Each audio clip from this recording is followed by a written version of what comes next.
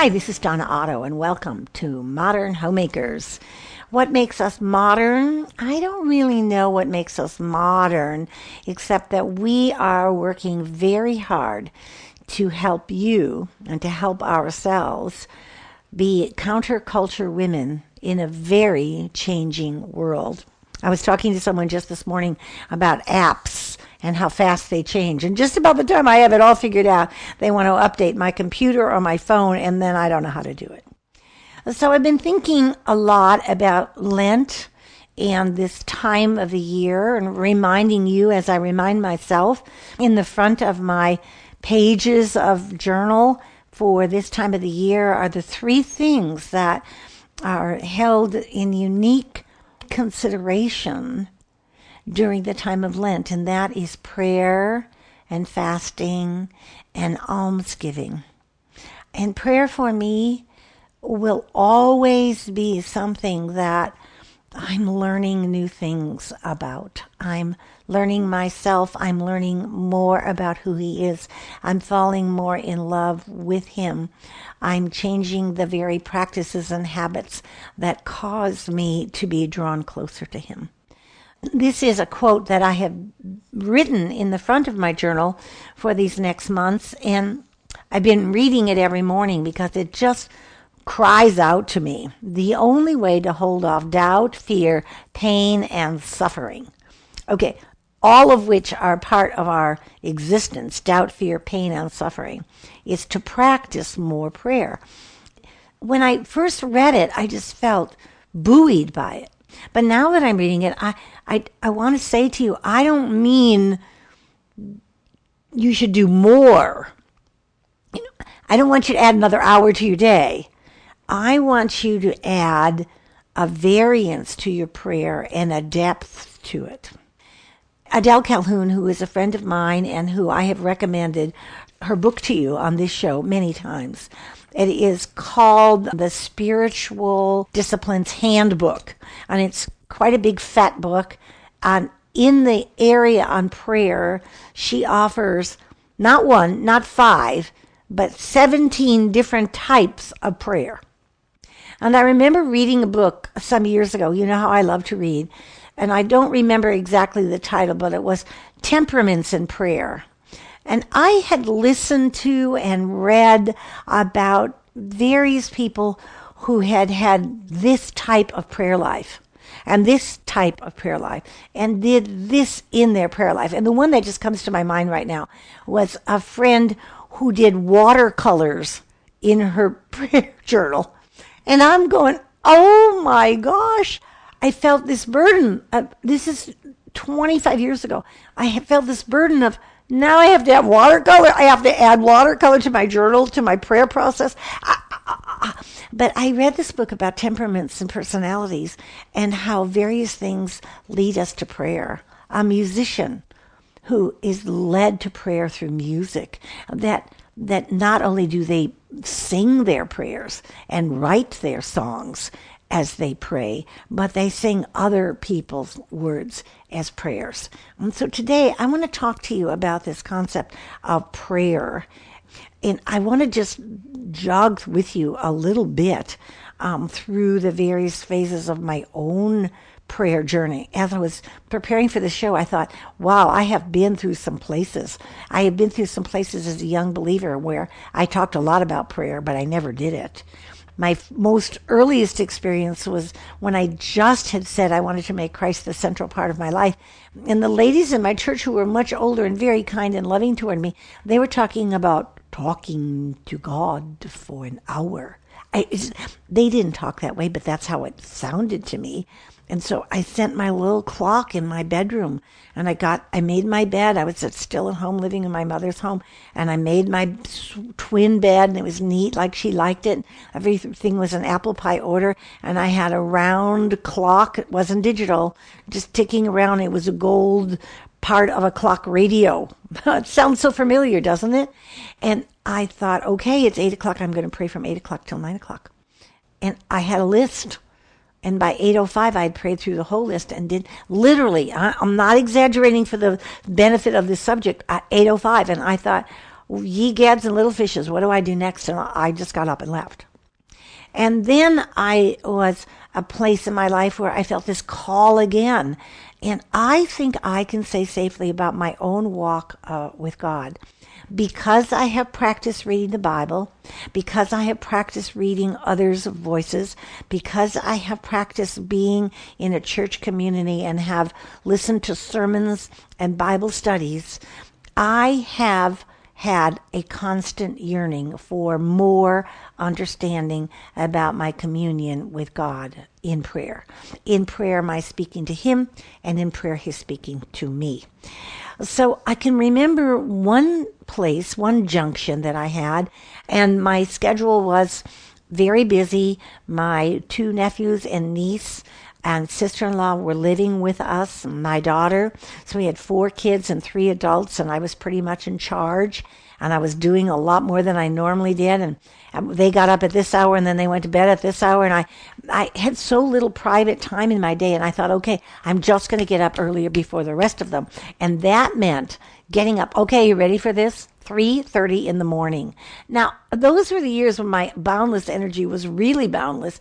And I could go for 16 or 17, 18, 19 hours, sleep on 5 or 6 hours. That was long before I learned about rest and Sabbath and sleep deprivation and what it did for my body. But I set my alarm to get up at 3:30 and asked my husband if it was okay, because the alarm would go off and he would hear it, and he said, sure. And I can still remember this thought. And I've said it many times, but not recently. I heard the voice in my head when the alarm went off and I wanted to turn it off and turn over. Get your fat thigh out of bed.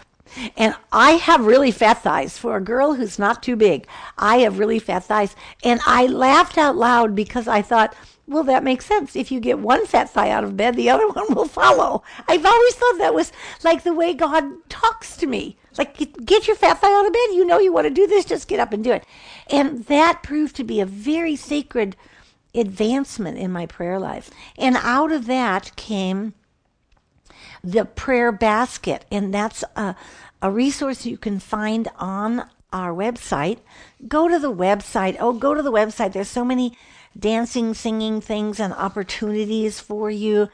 All sorts of new things you can do. Be a builder. If you haven't joined our Be a Builder campaign, make some donation to the ministry, $5 a month, to help us continue building families.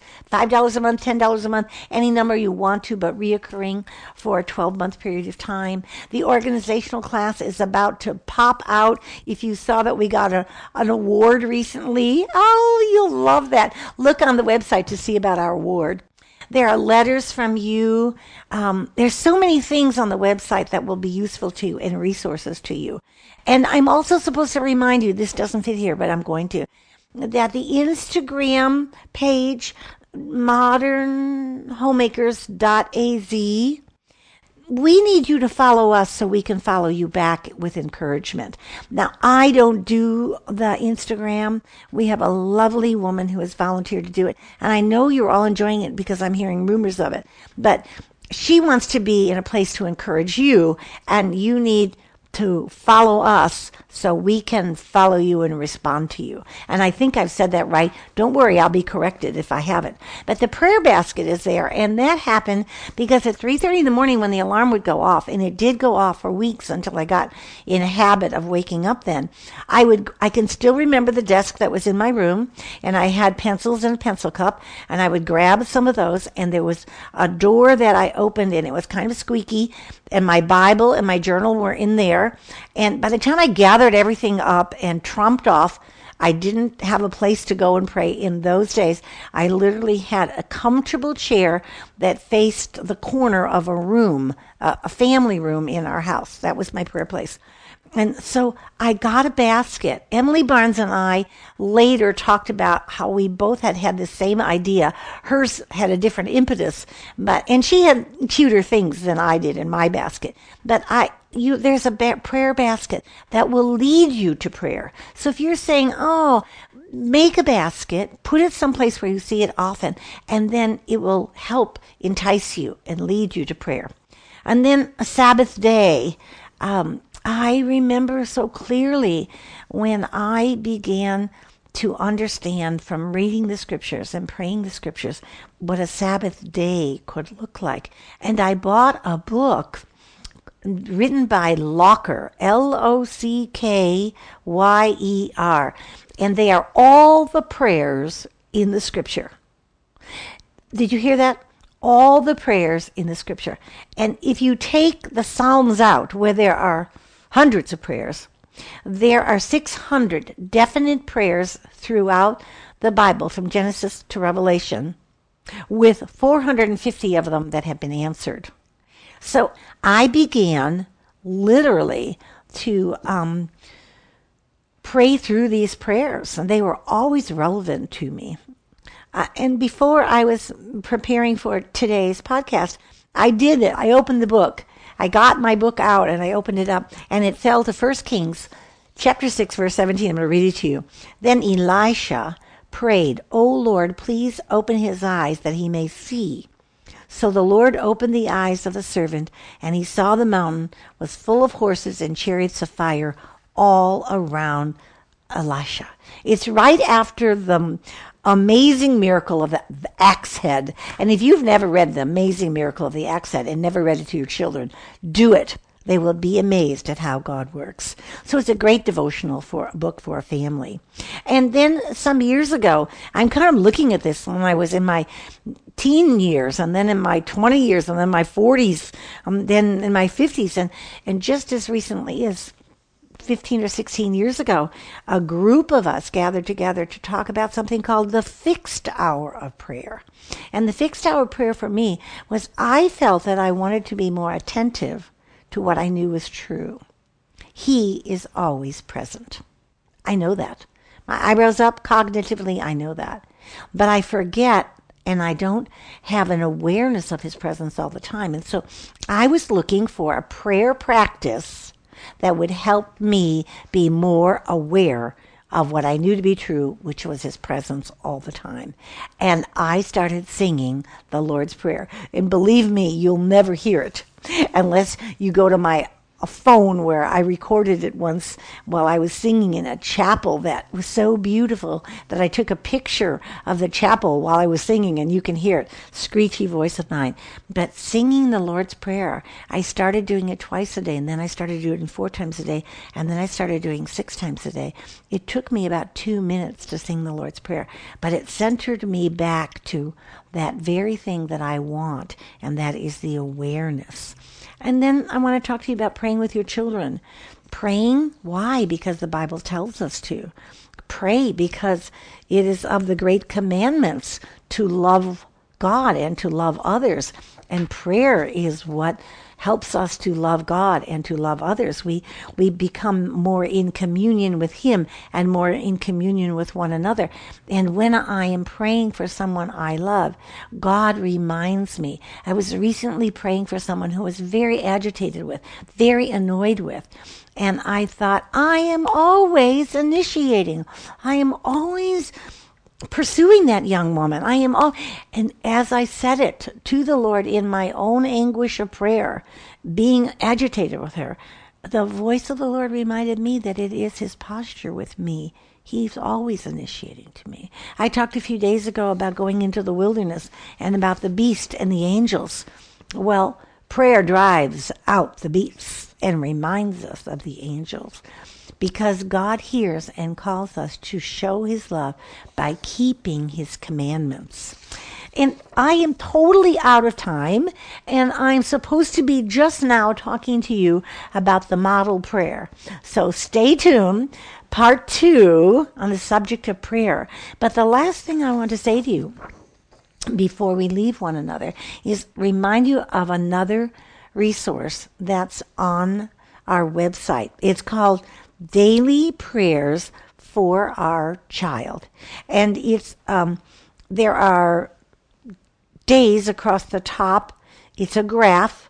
So there are 7 days, Sunday through Saturday, and then there are 5 possible weeks in each month. So there are 35 ways to pray for your children. 35 small squares with a simple prayer and a passage. And I had this under the glass top in my dressing area for decades, really 3 decades at least. It sat under my glass top in my area where I put my makeup on and brush my teeth and clean my face in the morning and at night. And I would look over there and I would say one of these prayers. Here's one in the middle of the graph. I pray that gentleness will be in my children's heart as it reflects your spirit. Philippians 4:5. I pray that gentleness will be in my children's hearts as it reflects your spirit. So go to the website, download that, and put it someplace that you see it. On the hood of your oven, on the front of your refrigerator. Tape it to your mirror, even if it covers up half of your mirror. Tape around it. Cut it in half and put it on either side of the little section of your mirror so you can see it often and be reminded of the importance of prayer. Will you join me next time and talk about prayer again? And this time we're going to talk about the model prayer that Christ gave us when he gave us the Lord's Prayer. A prayer that during Lent we particularly concentrate on. I pray that you are having a peaceful, holy, enlarging, prayerful Lent. Remember, the common begin and the uncommon finish. Go out and make it a very uncommon day of prayer.